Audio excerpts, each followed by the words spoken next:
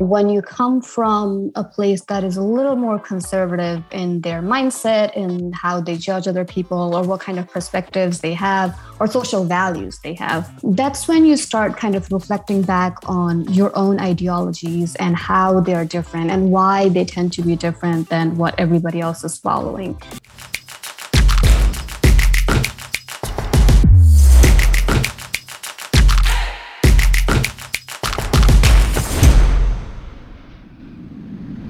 On this episode of the Creator Community, we'll meet Shruti Mishra, a behavioral science enthusiast and an unlikely author that found her way to publishing. We'll learn how Shruti navigated the traditional norms of her culture that were expected of her and found her own path. We'll follow Shruti's journey of self-discovery as she wrote her book and how the title of her book, Misfit, chose her rather than she chose it. Check out the show. Welcome to the third season of the Creator Community. This is a podcast series from book publisher New Degree Press, or NDP. I'm your host, John Saunders, founder of Forward Advisory Solutions. This show is designed to celebrate, elevate, showcase many of the incredible authors that have published their books with NDP. This year, 2021, New Degree Press will cross over 1,000 published authors. In the show, we get to know the authors and their books, as well as give you a behind-the-scenes look at their journey. We'll find out what it takes to bring a book from an idea to being available wherever you buy books online.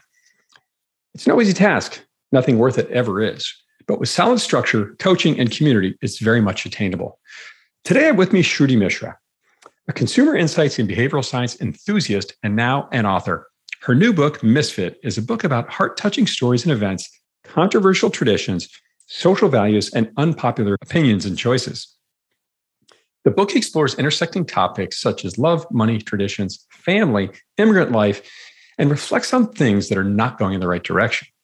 Shruti's book is due out this December 2021 and will be available wherever you buy books online.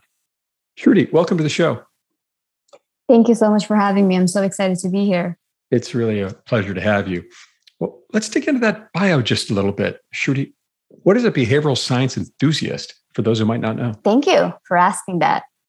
First of all, a little bit about just the first half of it. So what is behavioral science? Because a lot of people kind of don't know about it or actually have never heard of the term or are confused if it means it is a branch of science or if it means it's psychology or what is it. So just a little bit of general idea. When it comes to behavioral science, it is still categorized as a branch of science, but it kind of encompasses psychology, a little bit of technology, and all those fun stuff. So when I call myself a behavioral science enthusiast, it is because I am somebody who's really passionate about exploring more of the cognitive processes of humans and trying to understand them in a better way, trying to get the whys behind everything and anything they do, their actions, their words, what they're talking about, what they are not talking about, and just getting a little bit deeper insights into some of the things that happen in today's world. Interesting. So how people behave, what they do, how they sort of evolve through the world. Where did your interest in studying behavior come from, you think? I think one of the reasons is, again, my search for whys. I always liked knowing why people do something, why they chose A versus B. Why did you choose this shampoo, Mom? And why didn't you get the other one? And as I learned more about these in my business classes, and I tried to understand more of those whys, I came across the field of marketing. It was a field that was really interesting to me, and I actually have a major in marketing. But once I started getting deeper into all these marketing tactics that people use in today's world, businesses use in today's world, a lot of these are very traditional. Even though we are in 21st century, a lot of the methods that we use to find consumer-related information is kind of traditional and based on what you tell people. But the thing is, you don't actually make decisions based on what you tell people. It's just what you say. And most of the times it is because you do not want to stand out. You want to do what everybody else is doing because that's the norm, right? So most of the times what people say is very different than what people think and what eventually they end up doing. So that was just how I got super interested in understanding more of the whys behind most of people's, or I should say, consumers' decisions. And I started getting into this field. And another side of this field that I hope a lot of people who are watching and are interested in this field are also interested in is just that compassion aspect. You should really, at least I believe, you should really be a people's person to be in this field or to be more interested in this field and not feel bored or exhausted at the end of the day. If you really are very interested in learning more about people, just trying to understand how to make their lives better, just trying to make things easier for them, decision-making processes easier for them, this field would be amazing for you. If you're very search-oriented, if you want to know answers, if you like doing studies, this is your field. And I just felt like I ticked most of those boxes as I started learning more about it. So if I heard you correctly here, people often say one thing and do another. Did I hear that right? Yes, you can. If you are given a survey, for instance, especially if you are given a survey crowd, if there's 10 other people, you are very likely to answer what you think everybody else is going to say, even though you feel differently. So your subconscious may be thinking, I really hate this product, take it away from me. But because you're in a focus group, which is where a lot of businesses still get data from, it is crazy. But that is where they get their data from. And most of the time, people suppress their very innermost feelings if it's different than what majority is talking about. Back to this following the herd or blending in concept you talked about. That's interesting. So certainly some creativity to this journey you've been on, marketing, a lot of creative types in that category. Was there something there that, what led you to writing your book, Misfit? Was that part of your career? Were you thinking about the misfits that you've studied over time? Where did this thing come from? Right?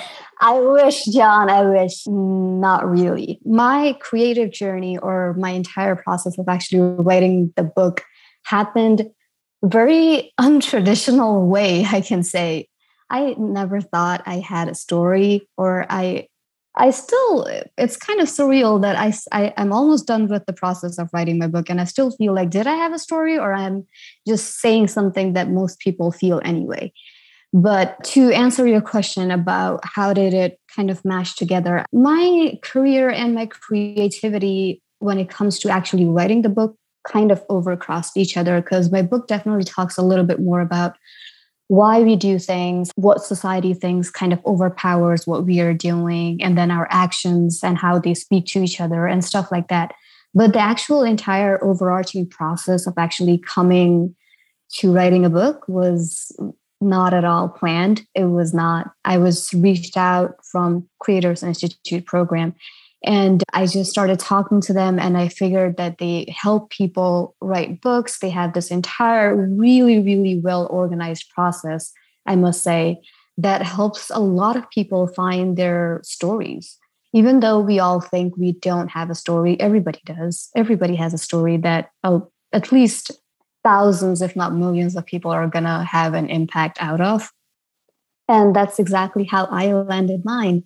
I started this process, this program, and it helped me get to where I am today. I started writing little stories that made sense to me and filled my heart with joy, pride, emotion, anger, anything that you can think of.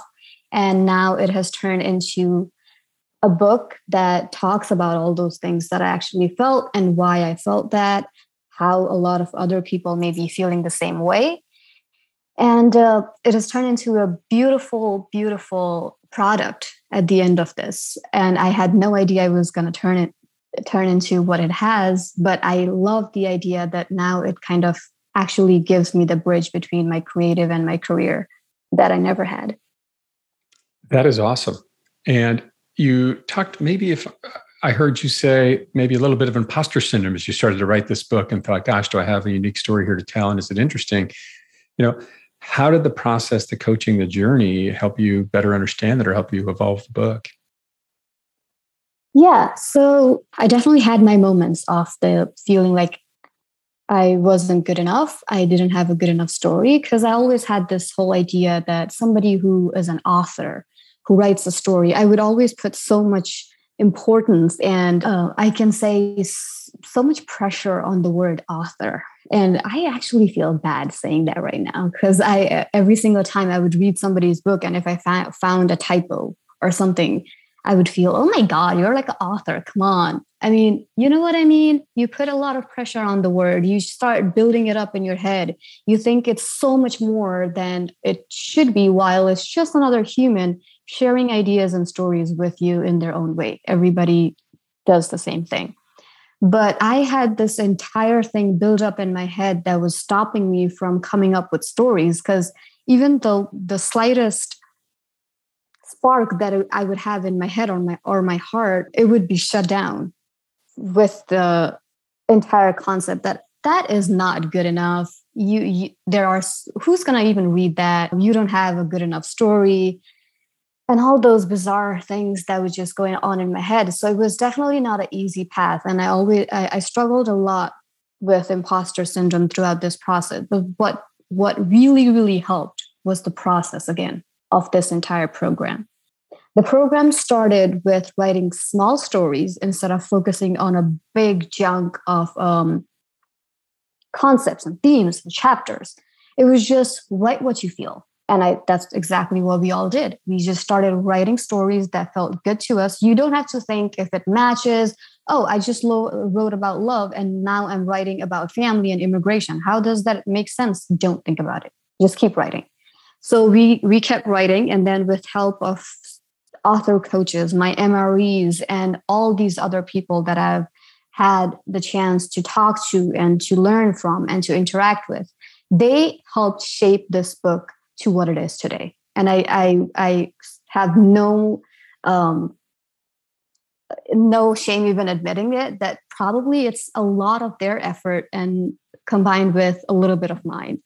They really saw this overarching theme. And then that's how we just came up with the whole idea of Misfit, how everything I was writing about, how everything I was talking about, how most of the concepts just made sense and kept filling those gaps without me even knowing.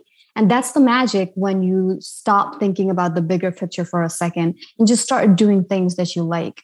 The little things are going to make that bigger picture happen one day. So just, if you are having imposter syndrome and if you're listening to this, just stop.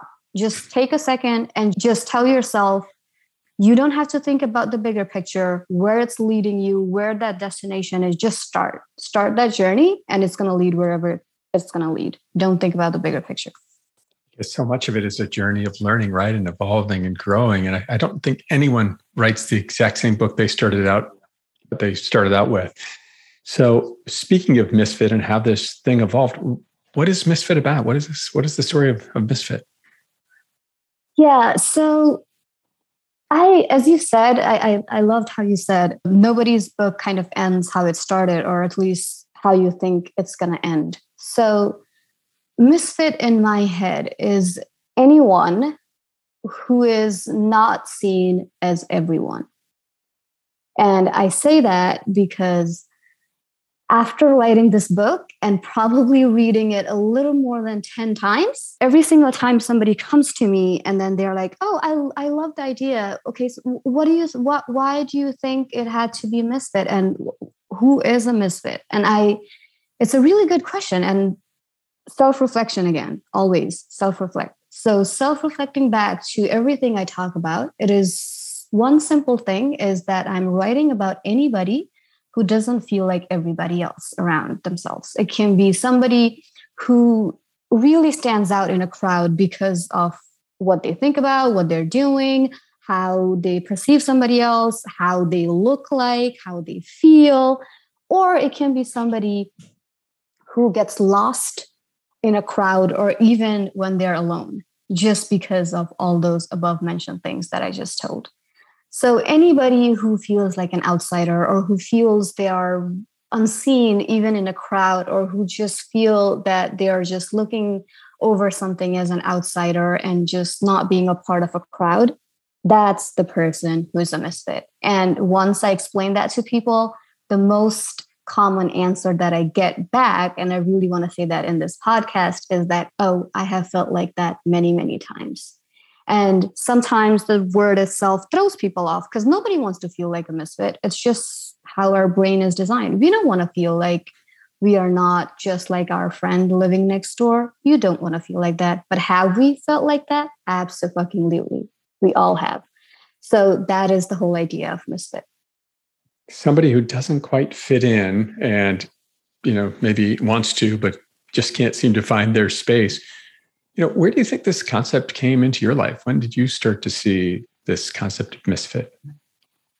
I think the whole idea of misfit and how it came to my life is just self-reflecting on some of the things that I have been through in my personal life. When you come from a place that is a little more conservative in their mindset and how they judge other people or what kind of perspectives they have or social values they have, that's when you start kind of reflecting back on your own ideologies and how they're different and why they tend to be different than what everybody else is following. And then you have this debate or battle in your head where you have a tug of war going around between what you think and what the entire society or your circle, your family members, and anybody else is thinking. So that is where my personal misfit stories kind of started popping up, where I started feeling like an outsider. And it happens a lot with a lot of different people. And sometimes what I really want to kind of convey this message as well is the fact that sometimes, even if you haven't been through something, when you learn about somebody else's life, and then once you have that compassion in you to kind of listen to other people and grab that information and reflect back on how they must be feeling based on what you may have done to somebody else or how you may have judged somebody else, that's another way where you can help misfits or where you see those misfit stories again. Because there are some of the chapters in this book, which I personally probably have no idea about because I haven't been a part or active part, I must say, in that community. But at the same time, have I met hundreds of people who have? Absolutely. And that is where the role of compassion comes in. If you are compassionate enough to learn more about them, learn about their stories, their journey, and do your own research, that's when you learn more about misfit stories. There are hundreds of misfit stories, even if my book only has like 10 or 12 of them. So it's just like a journey that you keep going around and around. And then that is misfit stories are the way that you actually find out what might need to be tweaked in the way we do things, and especially in the way that our society thinks we should be doing things. As you went through your own journey and saw this conflict, I guess I might call it, between you and some of the cultural values that you were brought up around, and how did you find the way or the power to sort of break free or find a new path for yourself? That couldn't have been easy as if your family and your culture was all doing the same things.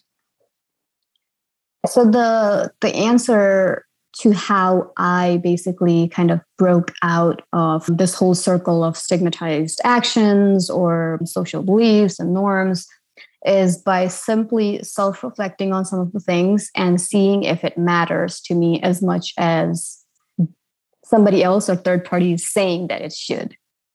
So let me give you an example. If somebody is telling you that if you do not follow this tradition, ABC is going to happen.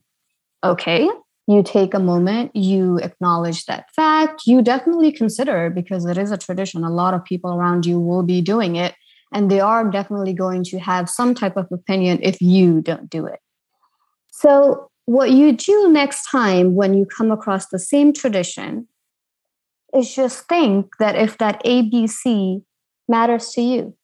So if I don't follow this tradition, and technically if that ABC actually happens, which I'm going to tell you 90% of the time, nothing happens.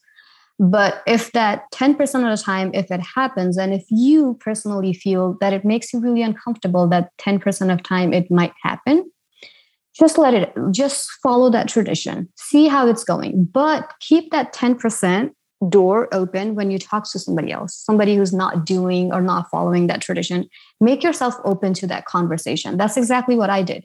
If I had some kind of thought or something that I felt really concerned about, or if I didn't want to break, or if I if I didn't want to raise my opinions or say something that was controversial to what my parents wanted, my grandparents wanted, or something like that, I would just self-reflect.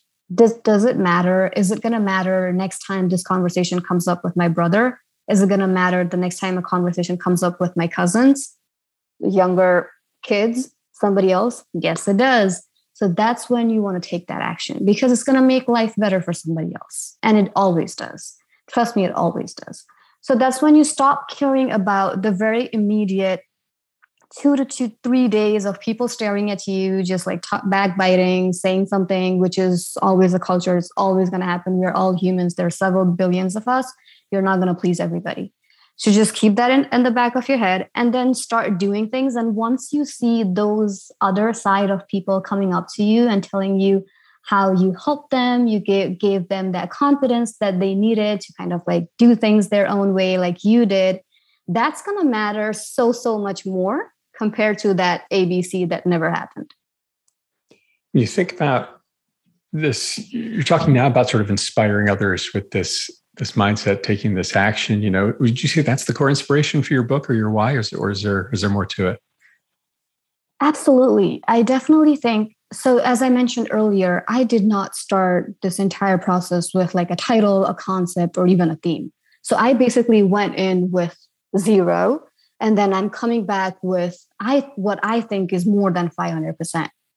So just trust me when I say that I actually have pondered upon the entire question of why did you write the book, Shruti? Like what inspired you and everything. But because I didn't go in with any type of preconceived notion, I can actually say very honestly that the thought of writing about misfits was kind of second nature, because all of my stories were just relating back to the whole idea of misfit. And I think subconsciously, but even when I was writing the stories, I wanted to write about something that was just not Shruti's story. Because I never wanted to, technically, the one thing that I probably never wanted to do in the beginning of this process, or at least even until now, is just write about me and how a lot of stars and actors and actresses, they write about their life. They just kind of dig deep in what happened and whatnot. Because again, my imposter syndrome, I didn't think Shruti Mishra, had so much more that people would want to know all about me. I wanted this book to be something that at least hundreds, if not thousands of people can read and be like, hey, I felt like that too. So subconsciously it was always there, even in my stories. So the inspiration part came in when the stories started becoming chapters. That's when inspiration hit. Because at the end of the story, what do I want people to take away from it? If somebody reads a story in my book about love, is it just going to be my journey of finding love, or how I didn't find it, or maybe I found it, or something like that? Or should it be something that they can take at the end of it and feel like, I feel better about knowing this. And then now I feel more prepared to find or define my own version of love. That's where my inspiration part in the story comes from. I don't know how inspired you're going to be after reading this, but what I can assure you is you're definitely going to be motivated enough to inspire somebody else and talk about these things with somebody else with confidence and with your head held high, because now you know what happens with a lot of other people. And I'm going to tell you, most of the statistics in this book are in thousands, if not millions. So you know the amount of stories or amount of misfits that are around you. And probably when you're reading one of these books in a train, you're going to find the next person. And when you talk to them, they're going to tell you about their misfit stories. Interesting. So many misfits out there in the world. What's one of these key statistics you're thinking about that you shared in the book? There's a lot of different types of statistics that I talk about in the book. I was very surprised to learn about statistics about people with disabilities. I did not know that people with disabilities are in billions. And it broke my heart a little bit because I never thought of it like that. Whenever I would think of people with disabilities, I would just think of people who have physical disabilities, some things that you can see, but I myself learned a lot more about mental disabilities, what it encompasses, and how many people are struggling with it, and all those statistics behind it. Another statistics that blew my mind were some of the statistics related to different traditions and different world. And it was crazy to just know how suppressed some places are compared to another more developed countries. And then while comparing it back to how things are done in traditional, or I should say a little underdeveloped or developing countries, and then seeing how death rates are so high because of some types of traditions that technically shouldn't be followed, or at least be a little more modernized before being a topic of conversation in today's modern world. So a lot of those type of statistics. So many different types of misfits out there in the world, and they exist in all different shapes and forms. The themes you talked about in the book was around this concept of conflicting psychology, limited freedom, and persistent struggle. How do those fit into the misfit story? So first of all, let's break it down into all three of some of the major words that were included in that is conflicting psychology, limited freedom, and persistent struggle, and how these complete the picture of misfit stories. And at least some of them, if not most of them, these can be combined in most of the misfit stories. So when we talk about conflicting psychology, what are we talking about? It again goes back to the tug of war that I talked about at the beginning of the podcast. It is that whole ideology when one part that you're really close to is asking you to do one thing or adhere to one type of values, opinions, or beliefs, perspective, any word, choose the word that fits you. And then the next part that you are very, very close to is asking you to do very different. Let me give you an example so it makes it a little more clearer.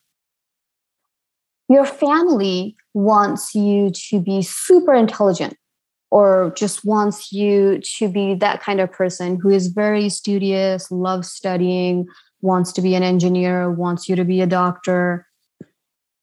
Except you just dig deeper into it. You just start going crazy. You take all these classes. You're super, super on top of your classes, taking AP classes, doing this, doing that, nailing your extracurriculars, right? What are you doing at that point? You are just trying to be the person that your parents want you to be. But at the same time, when it comes to the closest one that you are around most, which is your friend circle, you kind of look like a geek in their head. Because what are you doing? All you're doing is just like studying, not focus on anything else. You just want to make sure that you nail everything and make your parents proud.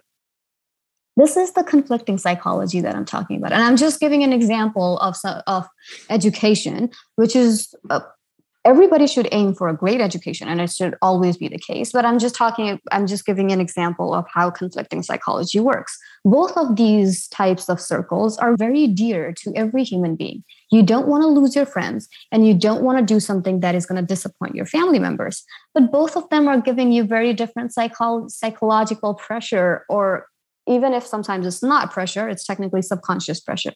But at the same time, it is killing you inside because you don't know what to do. Do you want to look like a geek in front of your friends, or do you just want to be a super fun person that your parents can brag and talk about in front of their circle or their family members? That's what you call conflicting psychology. And as I said, plays out in misfit stories when it comes to people who feel like they're a geek or jerk, or just somebody who only does studying and has no social life. Sounds like a lot of time of reflection, learning from your own challenges and obstacles along the way and overcoming them, and talking to others and learning about their stories. How would you say, Shruti, the book has changed you along the way? The book has changed me a lot. So I would like to start from the beginning, from somebody who started with zero or had no idea.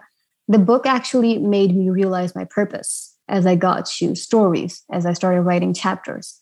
Then once I got into actually doing my pre-campaign and trying to tell more people about my stories and build my own author community, it gave me what most authors need. And that is the love, support, and immense amount of confidence in myself.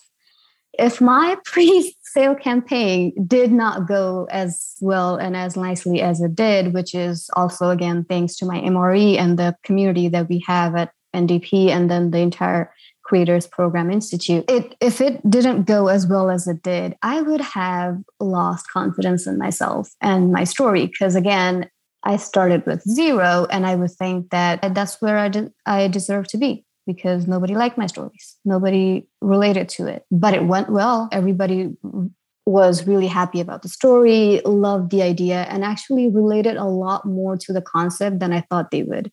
When I got every single time when I would get back that message saying that I went through your Indiegogo profile, or I watched your promo video that we had to do, and then I related to it, that would make my heart smile.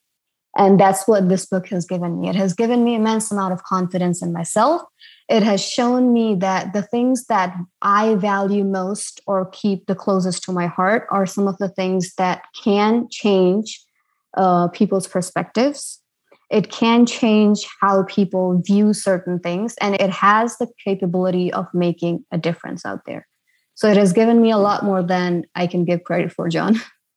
So it's given you an immense amount of confidence, which is fantastic. But it also, I think, part of the journey helped you get there. All this coaching, community, the guidance, the structure that took you from having this inkling of an idea to actually having this published book that's just coming out here very soon. That's incredible. And I would argue that even if you didn't have a successful campaign, there's a variety of reasons for it. So I wouldn't hang that all on your head or any author's head if it doesn't work out. Sometimes we don't find or make the time to promote it as well as we could. That's certainly a big, big part of it. And the coaching around that is immense. But congratulations on having a successful campaign and getting it out there. In terms of, your life, your career now, anything that's come out of this, any unexpected positives that obviously we talked about the confidence level and having the success here, but anything that came out of left field for you that became an unexpected surprise for you through this journey?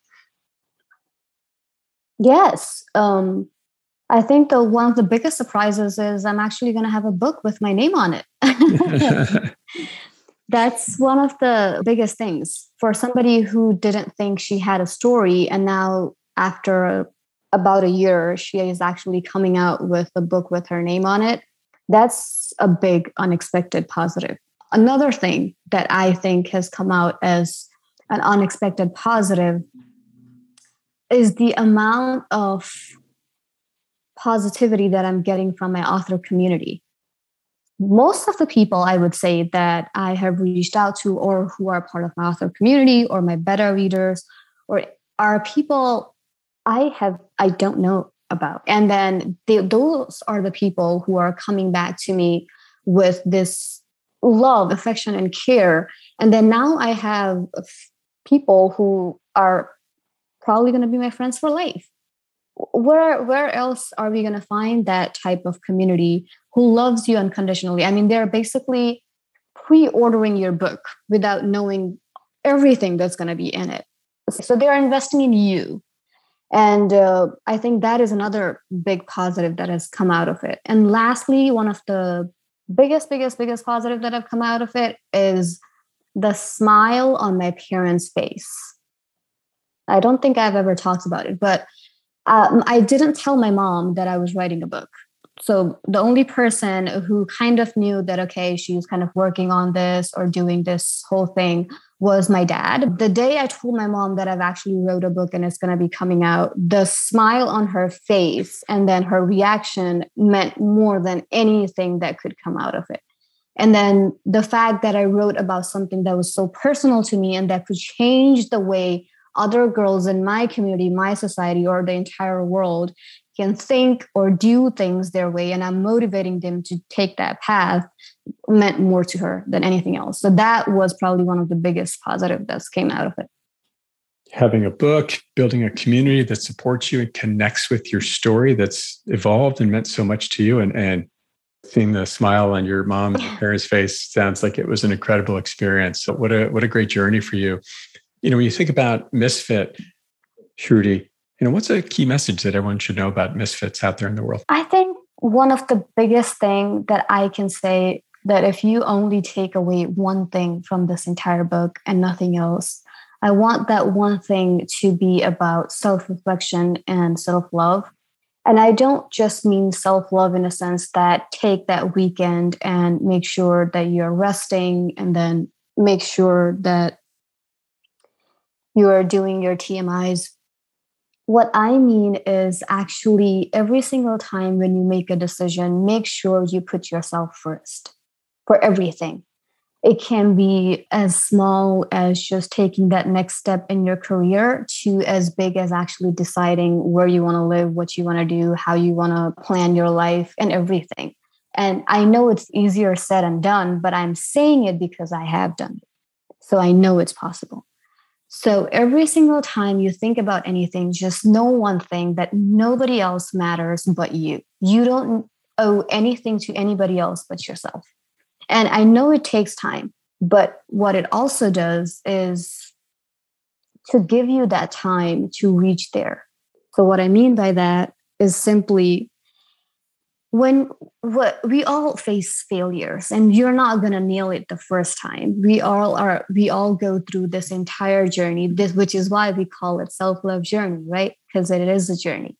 You're going to read this book, you're going to feel motivated, and then you might do something and that may not lead to the same impact that you wanted, but that doesn't mean you have to stop. Just always, every single time you do anything, think of yourself as the main character in your life. And then you'll see that in a matter of a week or a day or month or years, however long it takes for the amount of thing that you're doing, it is going to make an impact, and everything is going to start falling in place, because that is just how your mentality is going to be. And that's the type of energy you're going to attract. But always, always know that you come first, nobody else, not your family, no tradition, and no statistics. You're not a data. You come first.